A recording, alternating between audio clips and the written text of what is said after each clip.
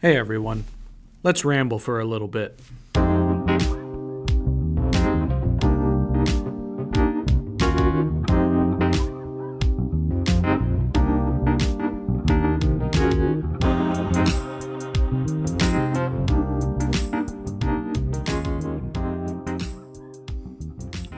Hello everyone, and welcome to Theological Ramblings. Now, our lesson today for this episode in the Catechism is entitled The Ten Commandments. And by way of introduction, I wanted to make you aware of what is perhaps a little known fact, and that's that different churches number the commandments differently. And here's why. We find the Ten Commandments in two different places in the Bible. We find them listed in Exodus chapter 20 and Deuteronomy chapter 5. But here's the problem. They are not numbered. In the Bible, it doesn't say this is commandment number 1, this is commandment number 2. And what's more, it doesn't even label them as the 10 Commandments. Exodus 20 verse 1 says, "The Lord God spoke all these words." And then it goes on to say what we know as the Ten Commandments.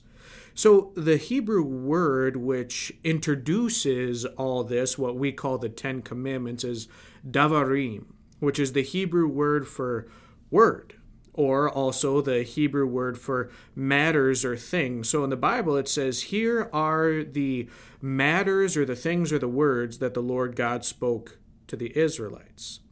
And then later in Exodus chapter 34, we learn that there are 10 of these davarim. There are 10 words. In Exodus chapter 34, verse 28, it says that God wrote the 10 davarim, the 10 words, on the stone tablets when Moses was up on Mount Sinai. So we know there were 10 commandments, 10 davarim, written on the stone tablets, but we don't know how they are listed.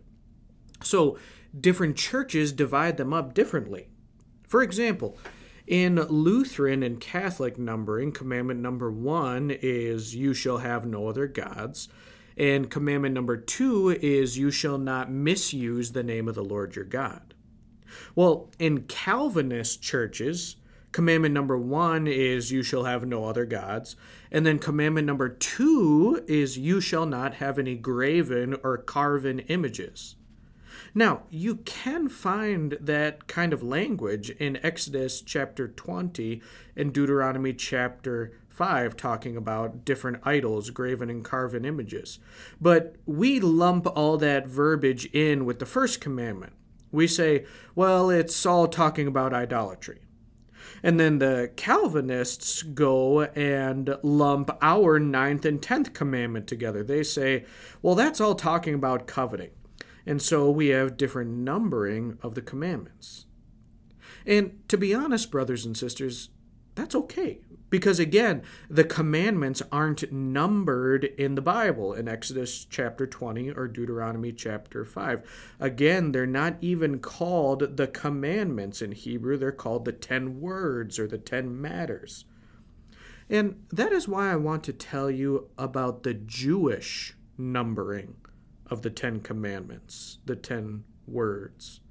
You see, the Jewish number them differently than the Christian church. And that is because in Exodus chapter 20, even before God says that you shall have no other gods, he says this, I am the Lord your God who brought you out of Egypt, out of the land of slavery. That's Exodus chapter 20, verse 2. I am the Lord your God who brought you out of Egypt, out of the land of slavery. And that's commandment number 1 in the Jewish numbering. Now, I really like numbering the 10 commandments that way, because if you do that, it begins with a redemption story. The first thing God says before he tells Israel his will for their lives is, I'm the Lord your God who brought you out of Egypt, out of the land of slavery. I'm the one who bought you back. I'm the one who redeemed you. I'm the one who gave you freedom. Now, if you start with that concept, I think it kind of changes the whole attitude towards the Ten Commandments. When you start with a redemption story, the Ten Commandments become a way that you can thank God for redeeming you, and not just a list of rules you have to follow in order to earn salvation or to keep God from punishing you, because He's already redeemed you. Now, all of this has been a very lengthy introduction to our lesson today, because our lesson today really doesn't talk much about the Ten Commandments, even though it's entitled the Ten Commandments. Our lesson today really is an overview of the entire redemption story. And just like with the Jewish numbering of the Ten Commandments, when you begin with the redemption story, it puts the whole thing into a different perspective. If we begin with a redemption story, then when we study the Ten Commandments, we can see them as a guide that we can use to lead a life of thanksgiving to God. So, with that very lengthy introduction, let's get into our lesson. Well, hello everyone, and welcome to Theological Ramblings. I'm your host, Pastor Phil Janish, and as always, I'm joined by the venerable Pastor Ross Hensey. Hi, everybody. And I'm joined by Pastor Tom Fricke, the Wise. Hi, I'm happy to be here. Now, our audience knows that this lesson is actually kind of an overview of the redemption story. So, with that in mind, let's go all the way back to the beginning. When God created the world, it was perfect, and the first human beings, Adam and Eve, had a perfect relationship with God. But then they decided to rebel against God by eating the fruit from the tree of the knowledge of good and evil. And when they did that, sin entered the world. So let's unpack that concept a little more. The fact that sin entered the world. Tom, could you describe some of the effects that this event had? Sure. The effect that sin entering the world had is that everything was affected by sin. I mean, from the physical world down to every individual human being who was born into the world. In fact, you could probably say this, that from the moment that we are born, we actually begin to die. King David said in Psalm 51, "Surely I was sinful at birth, sinful from the time my mother conceived me." So we're affected by sin every moment of our life. The Apostle Paul echoed that when he said that sin entered the world through one man and death came from him. And so, again, from the moment we're born, we begin to die. The wages of sin is death. We call it aging. We give it a nice term, but really it's a long, slow process of death that's occurring throughout our entire life. And that brings us to the point where we have such things as a coronavirus and the problems that are caused because of disease and illness and so on. And so the effects of sin in the world are, monumental. They affect every area of our life in one way or another. Yeah, thanks, Tom. Ross, do you have anything to add to that? Well, I would probably just add that, to me, the first thing that I think of is that perfect relationship that God and man shared at creation was now lost. And so when you don't have that perfect relationship anymore, that separation between a perfect and holy God and sinful human beings. And then the other thing that now, because of sin in the world, there were going to be consequences, as it explains in Genesis, that man would now have to work very hard to make a living, that a woman would experience pain during childbirth. And then eventually, as Pastor Fricke said, the ultimate consequence of sin is the fact that we're all going to die. So to me, the first thing that sticks out to me is that relationship with God immediately changed. And you and I, we've never experienced that. We will one day in heaven, but to know that relationship that they shared at creation automatically now changed. Yeah, so both of you have been describing just some of the huge effects of the problem, and both of you touched on it a little bit. So let's get a little bit more specific and talk about what we call original sin. And when we talk about this concept, we often talk about a sinful nature. You know, Tom, you mentioned surely we were sinful at birth. Our relationship with God is broken. So we have this sinful nature that we deal with every day. Do either of you have a favorite analogy or illustration for explaining this concept? Tom, go ahead. Sure. I think about this every now and then. One of the British authors and Christian apologists from about a century ago, G.K. Chesterton, is full of all kinds of quips that explain the Christian faith. But he said that the doctrine of original sin is the only part of Christian theology that can really be proved. And he said it's actually one of the easiest ones to prove, too.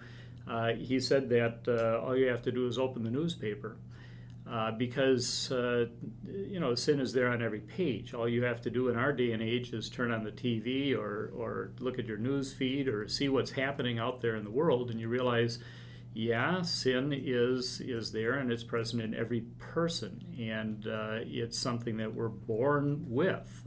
Or we could also say all you need to do is watch your kids. Yep, having even my little girl, she can be naughty and already knows how to be manipulative and things like that. Ross, respond to that question. Any favorite analogy or illustration you use to explain original sin? Well, I'm sorry, I can't quote some 19th century guy, but what I often do is I kind of explain it this way. That sinful nature inside of us is kind of imagine, when I'm teaching children, kind of imagine a devil on one shoulder and an angel on the other shoulder. And that devil is constantly in your ear that's saying, oh, Mom said, you shouldn't take the cookie. Well, come on, you can have a cookie. Mom's not going to get mad if you take just one. So it's that constant little thought that goes inside your ear, that battle that goes on between right and wrong. That sinful nature lives inside of us, and it is able to be, it is never going to be taken completely away. However, it can also grow, and so we have to make sure that we are connected to God's Word to keep that little voice at bay. Yeah. One thing I'll add to this is when I talk about original sin, lots of times I use two analogies. I say it's kind of like a genetic disease in the fact that you get it from your parents, and every single human being has it because the very first human beings got corrupted by it. And another way I like to explain it is it's kind of like mold. You're completely covered and corrupted with mold so that, there's no more good. What do you do with a moldy piece of bread that's completely corrupted by it? You throw it away. And if you put that moldy piece of bread with other bread, it's going to transfer the mold to that bread. I think that's enough about that. I think our audience probably gets this concept of original sin. What I hope they get, though, too, is, Ross, you mentioned it at the very beginning. This does break our relationship with God. It's not just everybody's got a bad side in them. No, this is sin, and it breaks our relationship with God, and it causes us to sin.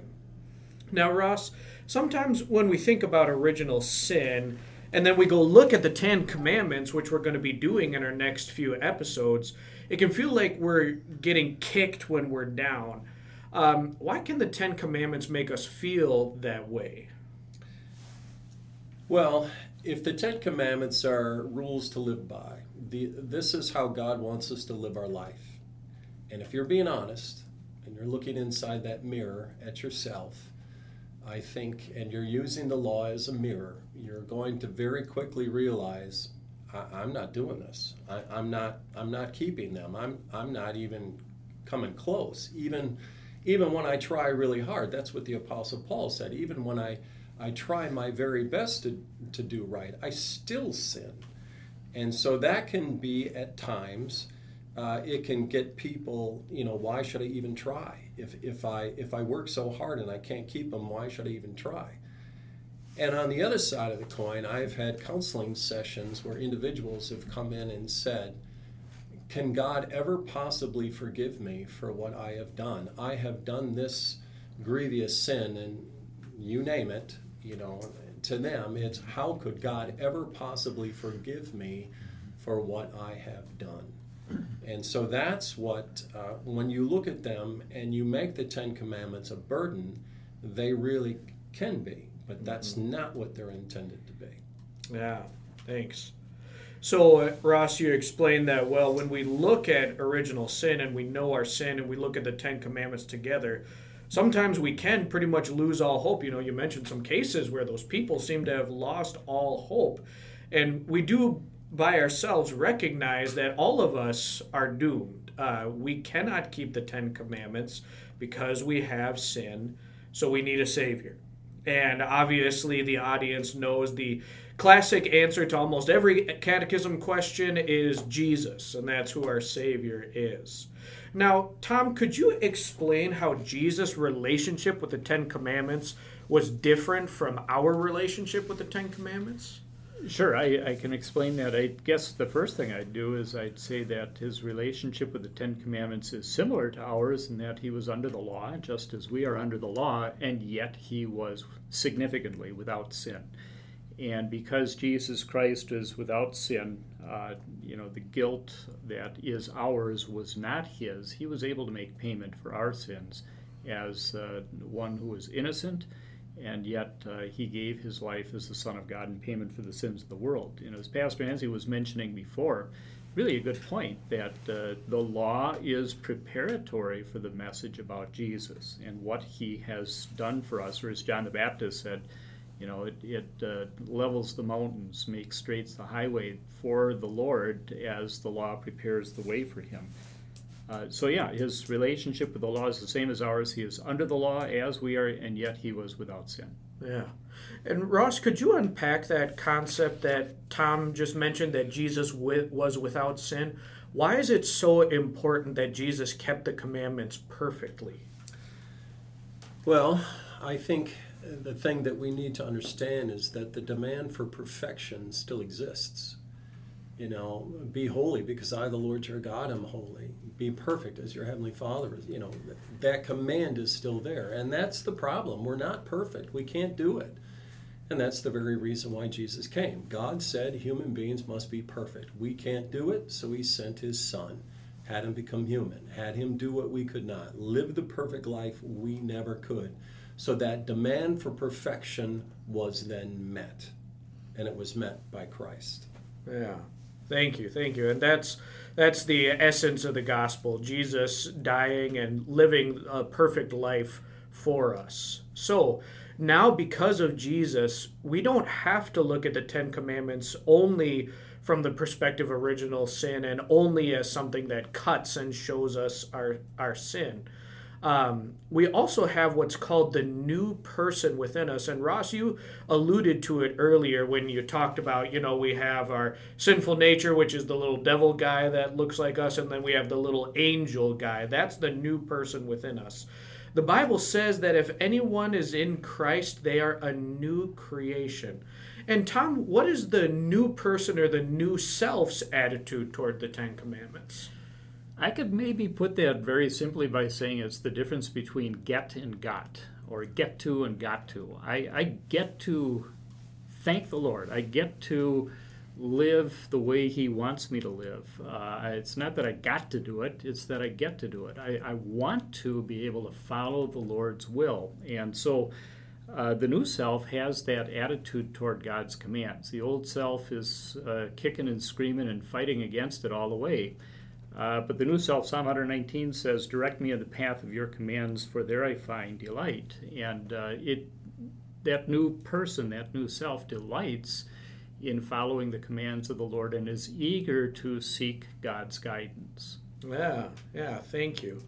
And Ross, now that we have a new self, does that mean keeping the commandments is going to be easy? Are we going to keep them all the time now that we have a new self? Well, no, we're not, because we're still sinful human beings. We are going to continue to fail every single day. However, I think what changes, as Pastor Fricke mentioned, is our motivation for trying to do so.